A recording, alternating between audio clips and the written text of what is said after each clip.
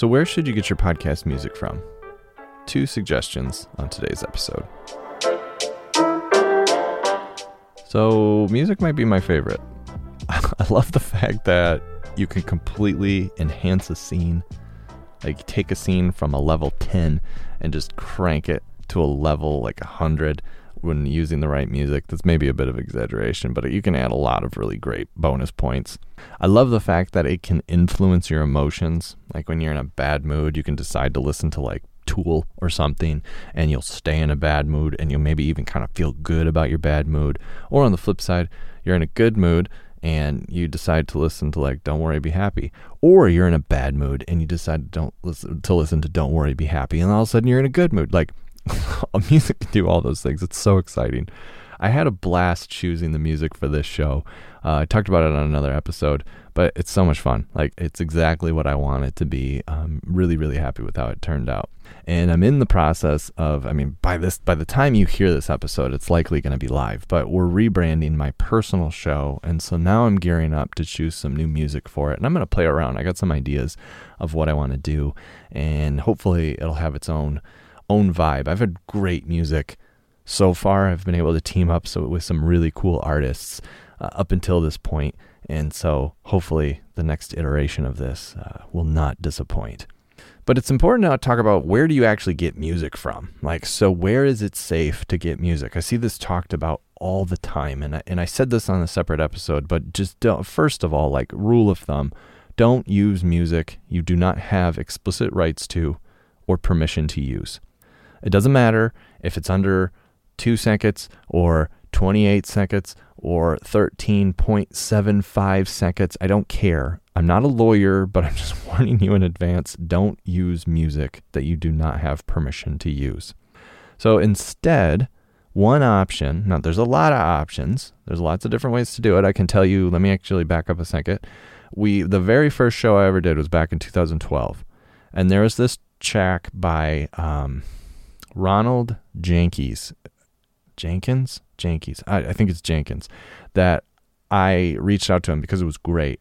And we said, hey, I'm doing this. I have a board game podcast. We're not making any money on it or anything. We're just using it to teach people kind of as a marketing move. Would it be okay if we used your music, these 2 particular songs, for our podcast? And he reached out back and he's like, yeah, that's awesome. Go for it. And so we were able to do it. And it was that simple. Similarly, one of my shows, I think it was one of my personal shows for a while, it was the artist Bureaucratic, and reached out to him. And I said, hey, love your music. I'd really like to use this track for this particular thing. It makes a difference. Like if you're making money off it, you're obviously going to want to like pay them or compensate the artist. But it's really up to them if you're not, if it's just a matter of exposure. And it's worth it to them. Like they have the choice to decide what they want to do with their own track. But he hadn't given me permission. Cool guy. Another one, very similarly, and even on the old version of Podcast Bites. So before we started redoing and rebranding Podcast Bites, I used to use music from Inif. This is an artist. He's based out of Holland, the country, and great music, really good stuff that I enjoy a lot, fits kind of my style and my flavor, and reached out to him and ended up building a relationship with him afterwards. And so he's worked on other things for us. But those are all ways. But what I want to really talk about today, so you can talk to people directly, okay? So that is a possibility.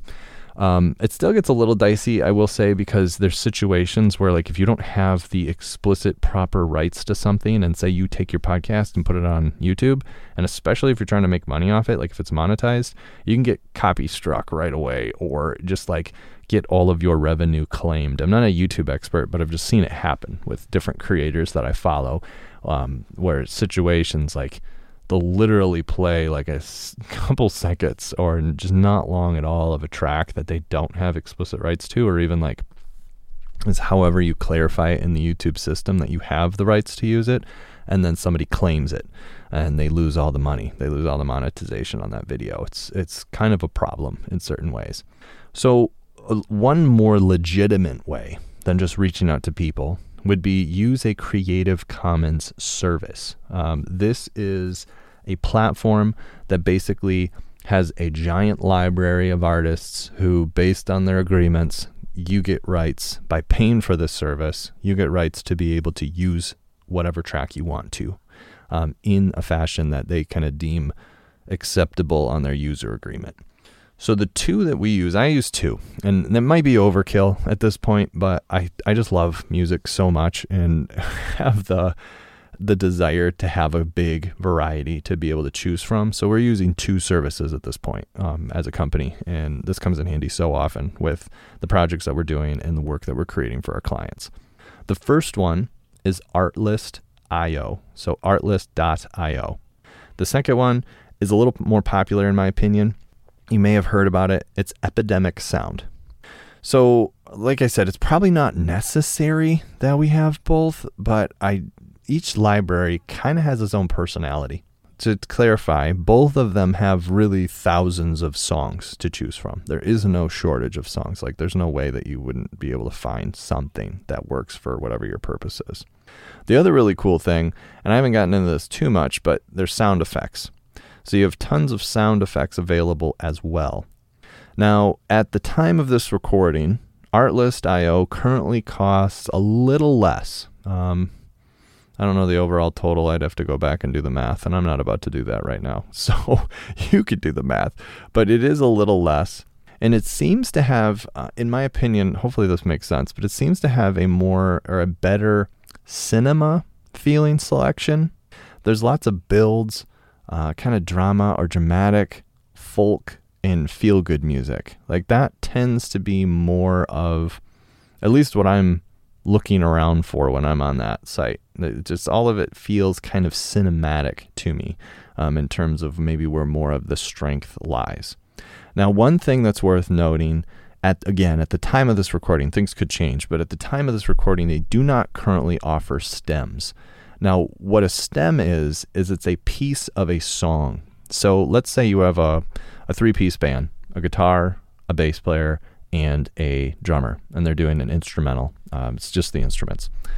With a stem, if a stem is provided, you're able to grab just the bass track or just the guitar track. And this comes in handy, actually really handy, for when you start crafting more complicated shows. Or let's say, for example, like you use the full track for the intro, but you have an ad read later in the show. You could pull out just the bass track. So it's thematically on point, but it has a different kind of connotation to it, a different feel.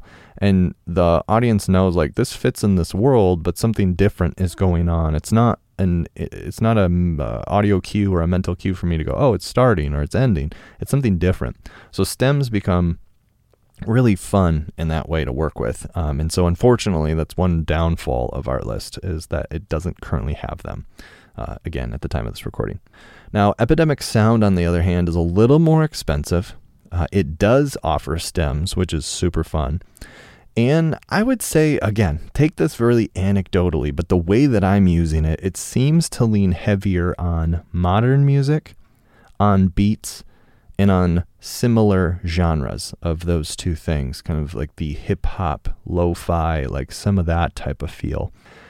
It's not, fortunately, it doesn't feel overdone. Sometimes those types of tracks can be done poorly or really predictably, but most of the artists on there are solid, and they give you a good variety of those styles.